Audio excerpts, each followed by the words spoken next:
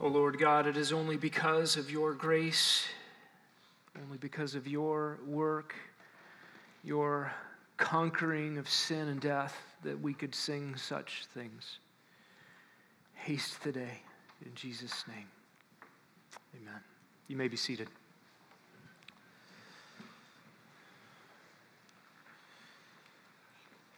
Our hearts have broken this week.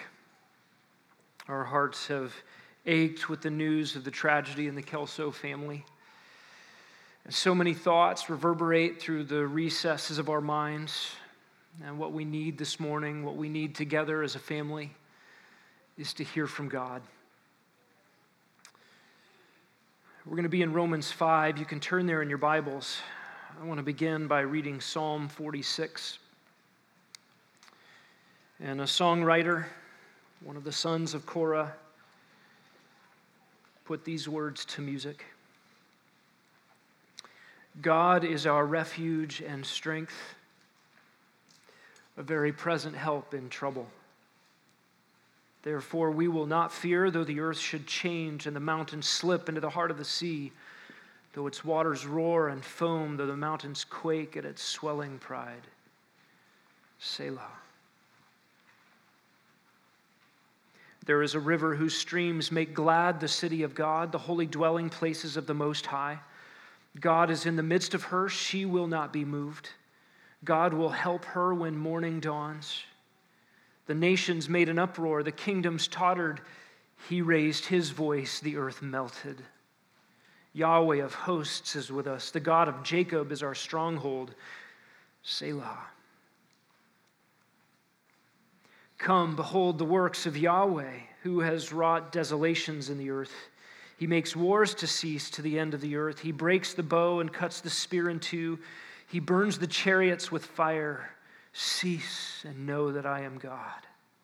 I will be exalted among the nations. I will be exalted in the earth. Yahweh of armies is with us. The God of Jacob is our stronghold. Selah. Josh and Julie and Asher and Elijah and Kyla have found refuge and strength in a present time in trouble. They have found these things in God, in His character, in His goodness, in His sovereignty, in His love. And they have drawn from the deep well of God's word for a long time. This is reflected in some of the things that they have said this week. In the midst of traumatic shock and profound sorrow, these words have been on Josh and Julie's lips. Quote, "The deepest sorrow under God's grace is sweeter than the greatest joys under His wrath. Great is His faithfulness." Josh said, "I'm so thankful that God's word is in my mind broadly. When I didn't have to open a Bible and I could hear God's voice in His word from things He had tucked away." Josh said, "I think I know experientially James 1, when James writes, 'Let endurance have its perfect work.' Endurance under a difficult and unchanging circumstance designed by God to accomplish something. What is it that James 1 says? To accomplish our completion, our perfection, our maturity in Christ, Christ-likeness. And endurance under trial does that. Josh said, Isaiah 66 is the man to whom God will look, humble and contrite of heart, trembling at His word. And Josh is thankful for trial that softens the heart and tenderizes the soul under the word of God. Josh said, "Blessed be the name of the Lord. He gives and He takes away. We will not bless Him when He gives and curse Him when He takes away. We will say, blessed be the name of the Lord at all times."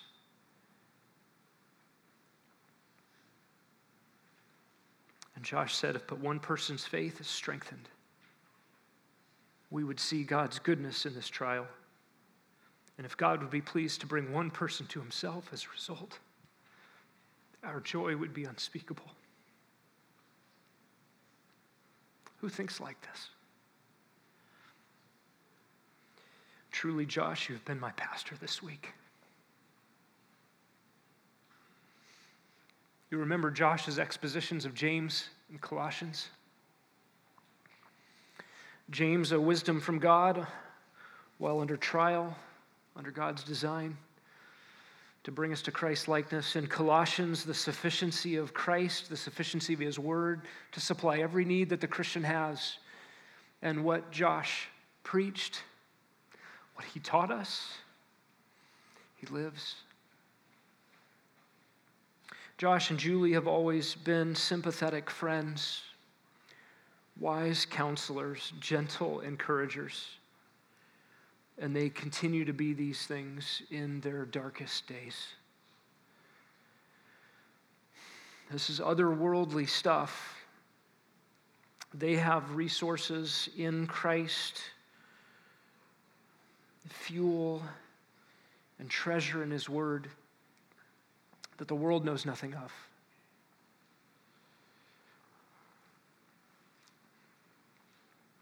In Ecclesiastes 7, Solomon, in his wisdom from God, reminds us it is better to go to a house of mourning than to a house of feasting. Why? Because that is the end of every man, and the living takes it to heart. Sorrow is better than laughter. A face can be sad, and the heart may be happy, and the mind of the wise is in the house of the mourning. The mind of fools is in the house of pleasure.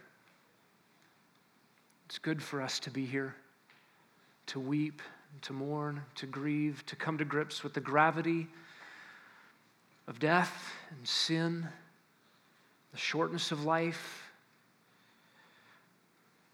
Solomon goes on in Ecclesiastes 8, no man has authority to restrain the wind with the wind, and no man has authority over the day of death. In Ecclesiastes 12:5, Solomon writes, man goes to his eternal home while mourners go about in the street.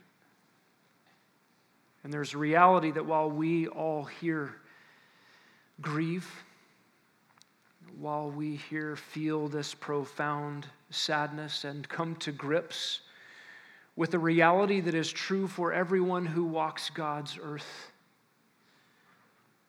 there is a world outside that goes about its business and forgets and ignores and suppresses.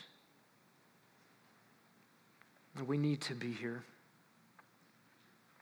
And we enter into the Kelso's suffering. Not completely, how could we? Perhaps like a rock skipping over the surface of a lake, we enter their suffering. And the Kelso family will feel this deeply for a long time to come. All of us are heartbroken with them and for them. We need in these moments the truth of God's word. We need to be arrested and we need to be comforted by the truths that God, the universe's sovereign orchestrator and our tender shepherd, those truths that God discloses to us in his word. We remember fundamentally that we are but creatures.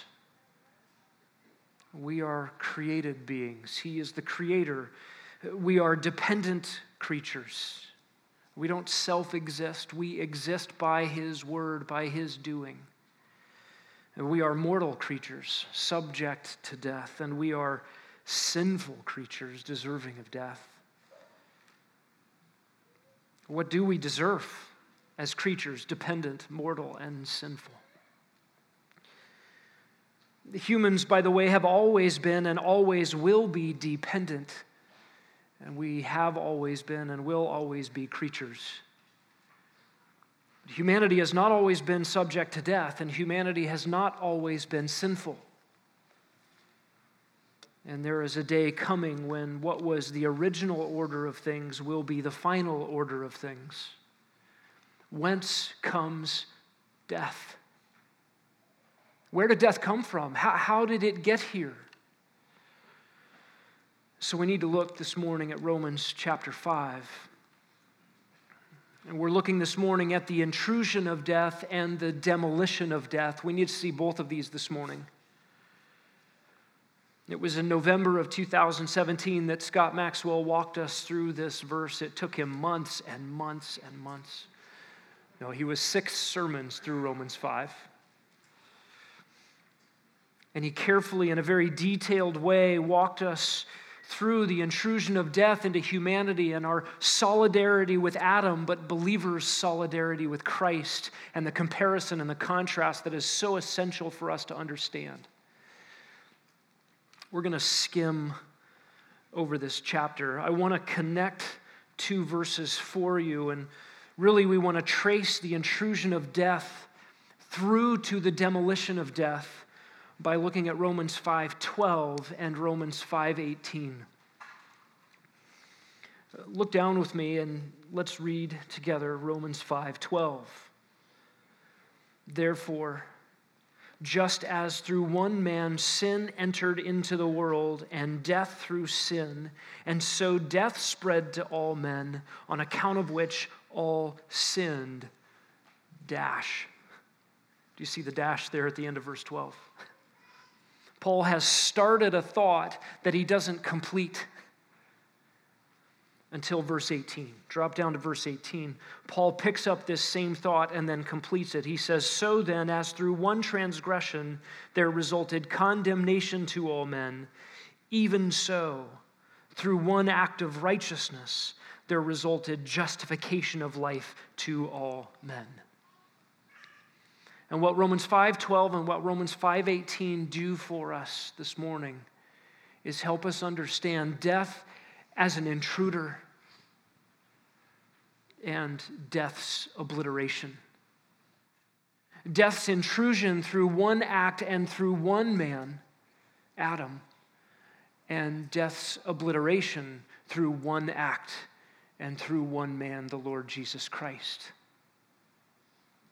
And all those who are attached to Adam, subject to death and condemnation, but all those who are attached to Christ, justification unto life. That's what we want to look at this morning. The intrusion and demolition of death, each brought about by one act and one man, Adam and Christ, and the comparison made between what Adam did that introduced death to the world and what Christ did to demolish death for all who belong to him. And what you find between verses 12 and 18 is a digression. It's not unimportant, but it's a digression that gives some explanation to particularly a Jew and Gentile audience who would need to understand the relationship of the introduction of death to Mosaic law and the introduction of death to Messiah's coming. This digression has really 2 parts to it. In verses 13 and 14, the digression explains the entrance of sin and death as it relates to God's giving of the law through Moses. And notice what Paul says, for until the law, sin was in the world, but sin is not imputed when there is no law. Nevertheless, death reigned from Adam until Moses, even over those who had not sinned in the likeness of the offense of Adam, who is a type of him who was to come. See Maxwell for the full explanation. I'll give you a summary. Death before Mosaic law proves that men are spiritually dead, and they are sinners by nature who sinned by activity, even without being given an explicit command. Adam was given an explicit command, he transgressed it. Those under Mosaic law were given explicit commands, they transgressed. And the sin is worse when an explicit command is transgressed. Nevertheless, people died outside of the explicit command, proving they were sinners by nature and by activity. This universal infection is demonstrated by death's universal grip. And the second digression, verses 15 to 17, seeks to explain the ways that the comparison between Adam and Christ break down. Not all analogies are perfect. This analogy has some ways that Adam and Christ are alike, but a lot of ways in which they're different. And so as not to be misunderstood, Paul wants to get down to how they are different so that when he makes the comparison, we don't go too far. Verses 15 to 17 read this: "The free gift is not like the transgression. For if by the transgression of the one the many died, much more did the grace of God and the gift by the grace of the one man, Jesus Christ, abound to the many. And the gift is not like that which came through the one who sinned. For on the one hand the judgment arose from one transgression, resulting in condemnation. But on the other hand the free gift arose from many transgressions, resulting in justification. For if by the transgression of the one death reigned through the one, much more those who receive the abundance of grace and of the gift of righteousness will reign through the one, Jesus Christ, and they will reign in life." Again, see Maxwell for the fuller explanation. I will sum up. This digression in verses 15 to 17 explains the ways that what Adam did and what Christ did are not the same. What Adam did to introduce death is unlike what Christ did to demolish death. And the first, in verse 15, is a difference in value. A difference in value. What Adam did brought about for all of humanity a deserved, abject destitution, the ultimate impoverishment. And what Christ did, according to verse 15, is bring about undeserved and abounding gifts. In fact, Paul uses emphatic language to say, here's what Adam did, but how much more so what Christ did. The second difference is in verse 16. It's a difference in standing. What Adam did brought about condemnation. What Jesus Christ did brings about justification. And again, emphatic language. How much greater what Christ did. And the third difference is a difference in mortality, we might say, or a difference in our relationship to death. That for those in Adam, death reigns. Death literally kings. Death rules. But for those in Christ, who reigns? Verse 17. People. The people who belong to Christ. King. They rule. They reign in the sphere of life. If we summarize all differences, in Adam, bad. In Christ, much more really gooder. That's the difference.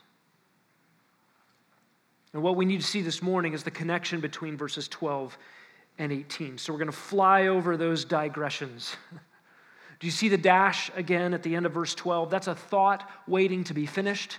Paul begins verse 12 by saying just as, and that just as is a word that anticipates an even so. And there's no even so in verse 13. You get the digressions we just summarized. The even so does not come until verse 18. Do you see it there in the middle of the verse? And verse 18 begins with a re-summary of what was said in verse 12 so that we get the completed sentence. The first half of verse 18 restates verse 12. But this time, the second half of verse 18, Paul finishes the thought. And this is the thought we need to get to this morning. The complete thought is this: death intrudes for all in Adam. And the second half of the thought is death is demolished for all in Christ. That's the idea of this section. And we need to be reminded this morning about where death came from. Look back at verse 12. Therefore, just as through one man sin entered the world, death through sin, death spread to all men, on account of which all sinned. Sin entered. Sin breached the wall and came in. And through that hole that sin entered the world, death came with it. And death spread. And because death spread, everyone sinned. And this cycle continues everyone's subject to death. And if we combine the ideas of verse 12 and the first half of verse 18, we also pick up the concept of condemnation. Do you see that in verse 18? As through one transgression there resulted condemnation to all men. That is the just deserts for sin. Now in verse 12, the last three words are an unhelpful translation. The Bible I'm reading from reads, because all sinned. Death spread to everybody because everybody sinned. It makes it sound like death is universal because all of us sinned before death came in. As if perhaps all of us were in the garden with Adam in some mysterious way. Or perhaps we are all guilty by imputation of Adam's sin, who was our representative in the garden. That is a popular theological view. But if you remember from our study of Romans 5, when Scott preached through this, verse 12 should read, through one man sin entered the world, death entered through sin, and so death spread to all men. And because of all of that, and particularly because of the spiritual death that all humanity inherits and experiences, all sin. The argument Paul is making is not everybody is spiritually dead or in a spiritually dead condition and experience physical mortality because we were all in the garden sinning. Paul's argument is through Adam, sin and death entered the world. Spiritual death was the consequence for all of humanity. And that spiritual death is the nature that we have that produces sinful activities. We sin because we are sinners by nature, and that nature came from this spiritual death that spread to all men when Adam sinned, and that death entered the world. That is Paul's argument that sets up the comparison and the contrast to the work of Christ in this chapter. Sin is universal because the human race is spiritually dead, and we sin precisely because we no longer naturally possess spiritual life.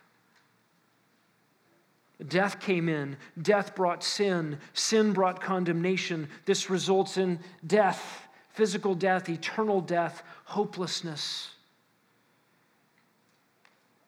And in all of this, we recognize from verse 12 that death is an intruder.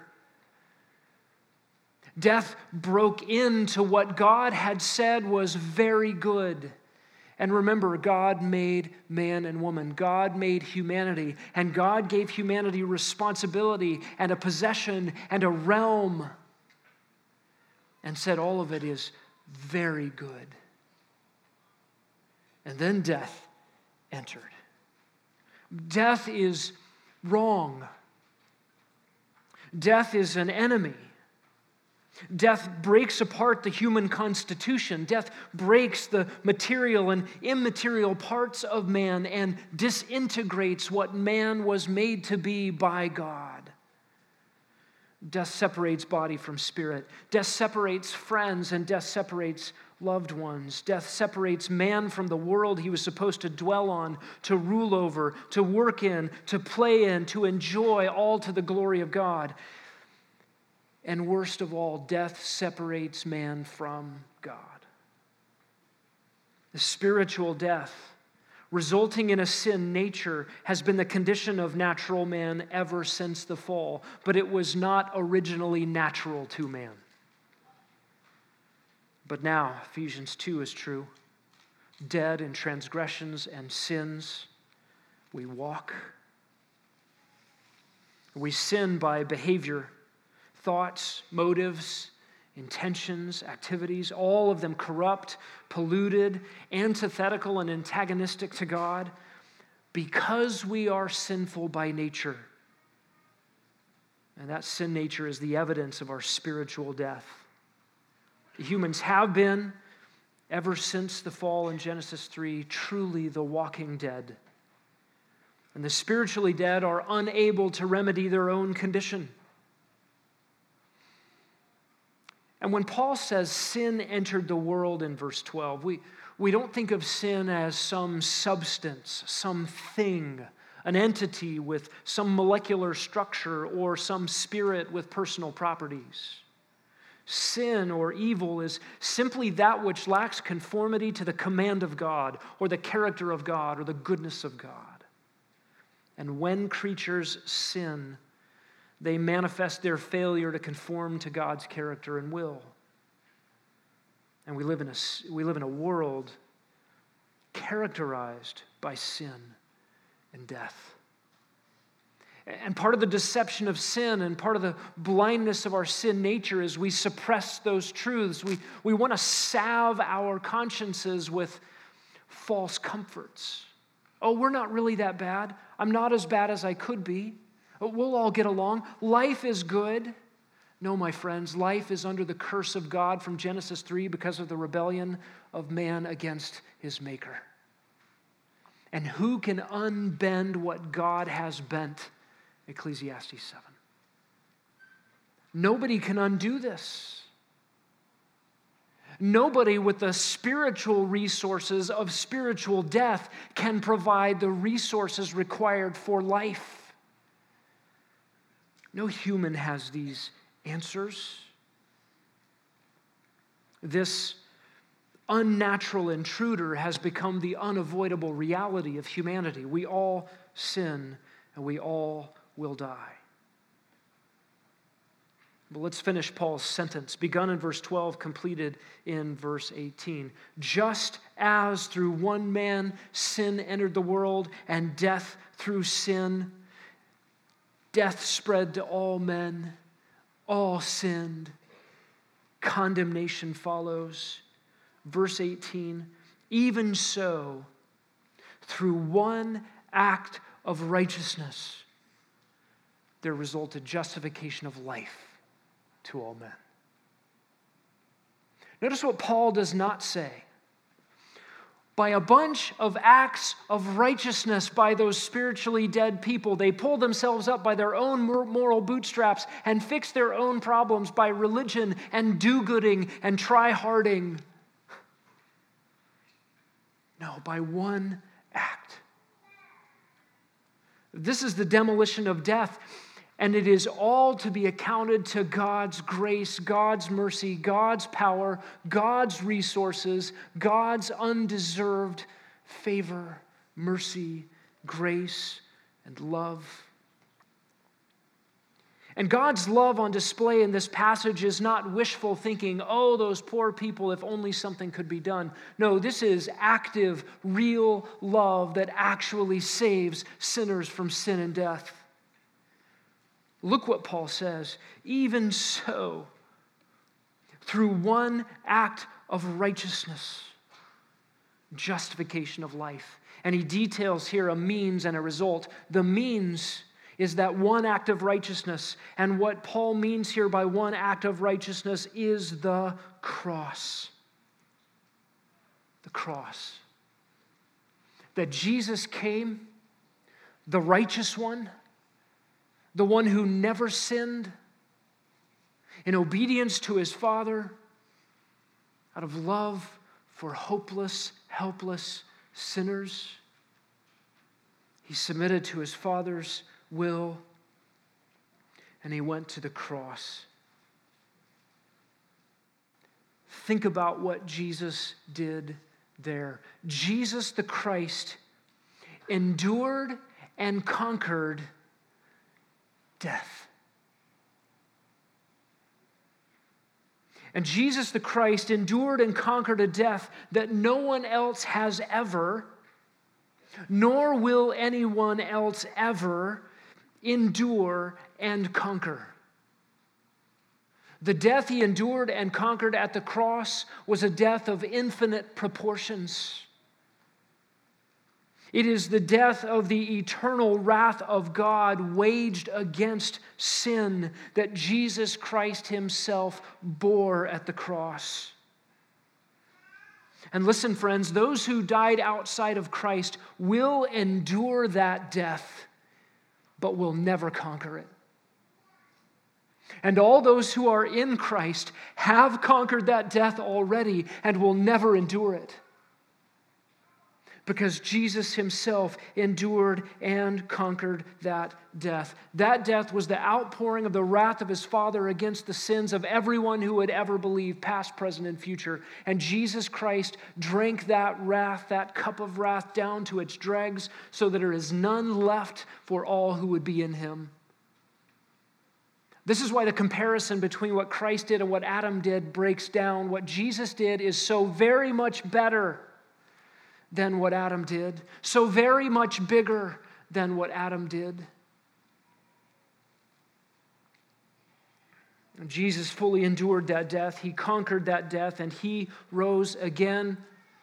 He walked out of his own tomb. He demonstrated to the world, to the universe, to the powers that be, that he had satisfied the justice of God in paying for our sins. The price demanded by God, not for his own sins, he had none, but for the sins of his people.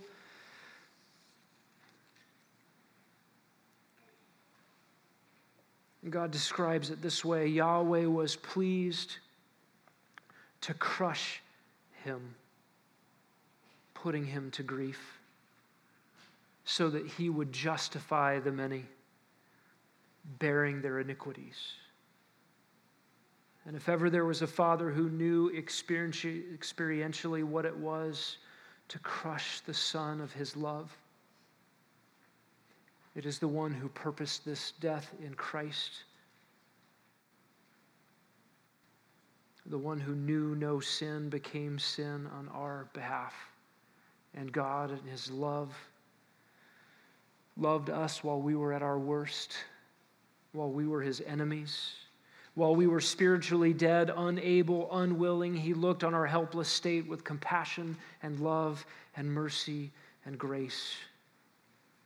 The means of the abolishment of death is the cross of Christ. The result, in the last part of verse 18, Paul calls justification of life. Justification of life. And the word justification here is a legal term. It is a forensic declaration of rightness. Of rightness.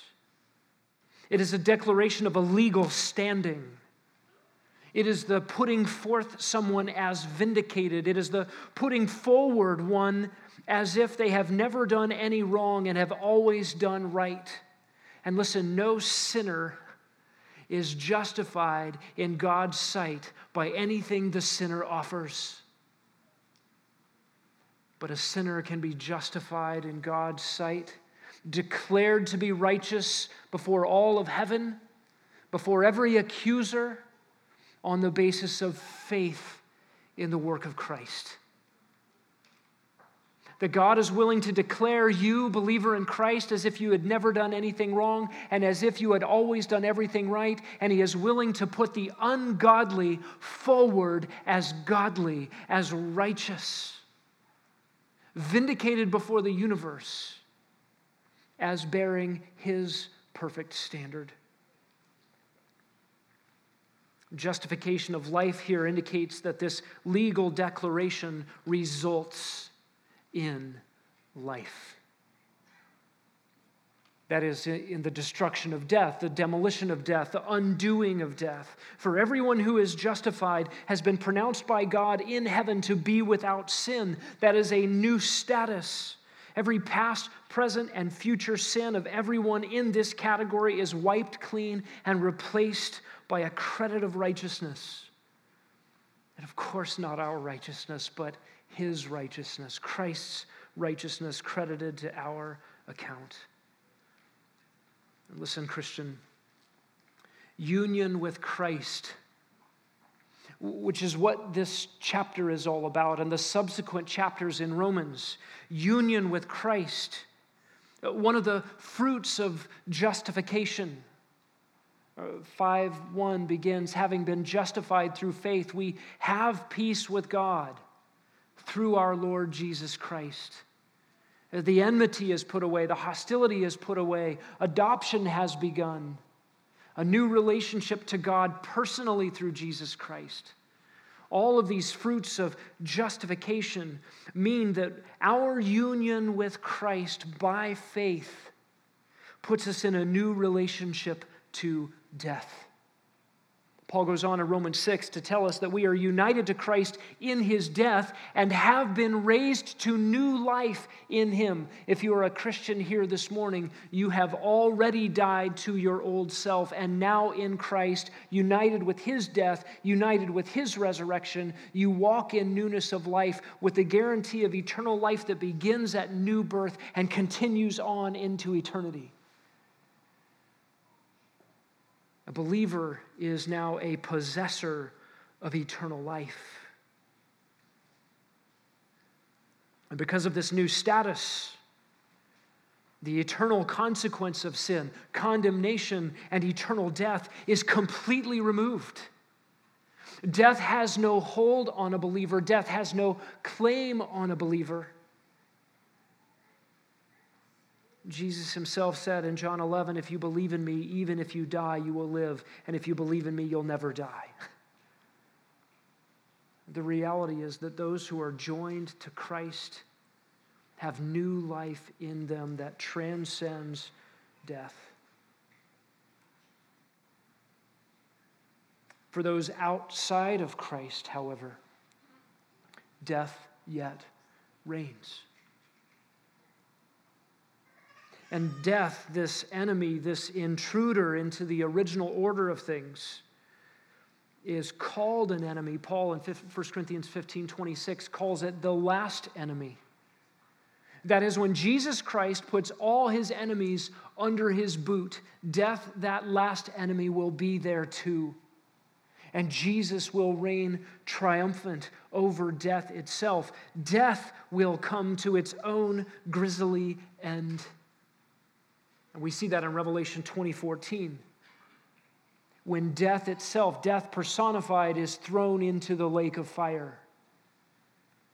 And Revelation 21:4 says there will no longer be death in that new heavens and new earth, that place where those who belong to Christ will live forever and ever and ever with him. Adam or Christ? Friends, where are you? Are you in Adam? Do you still belong to Adam? Or do you belong to Christ? Under Adam, death reigns. In Christ, Christian, believer, you reign over death. You reign in life. Do you have faith? Not amorphous faith that just has confidence in airy nothingness. Not faith in faith. Not faith in just something, pick anything. But faith in Christ. Have you placed your trust in the finished work of Christ on the cross to take away your sin and to make you right before God and to bring you into new life? Have you done that? Faith is a trust that Jesus died in your place to take away your sins. It is also entrusting yourself to Jesus, personally trusting yourself to the conqueror of death. And friends, what could possibly be worth holding on to in this life that you would reject the rule of Christ? What would you give in exchange for your soul? What would you trade for Christ? What would you cling to that could possibly be worth it? Friend, leave it all behind and run to Christ and have Him and know His love and know what it means to have life in Him, to belong to Him, to cry out, Daddy, to the judge of all the earth and the Father of all things.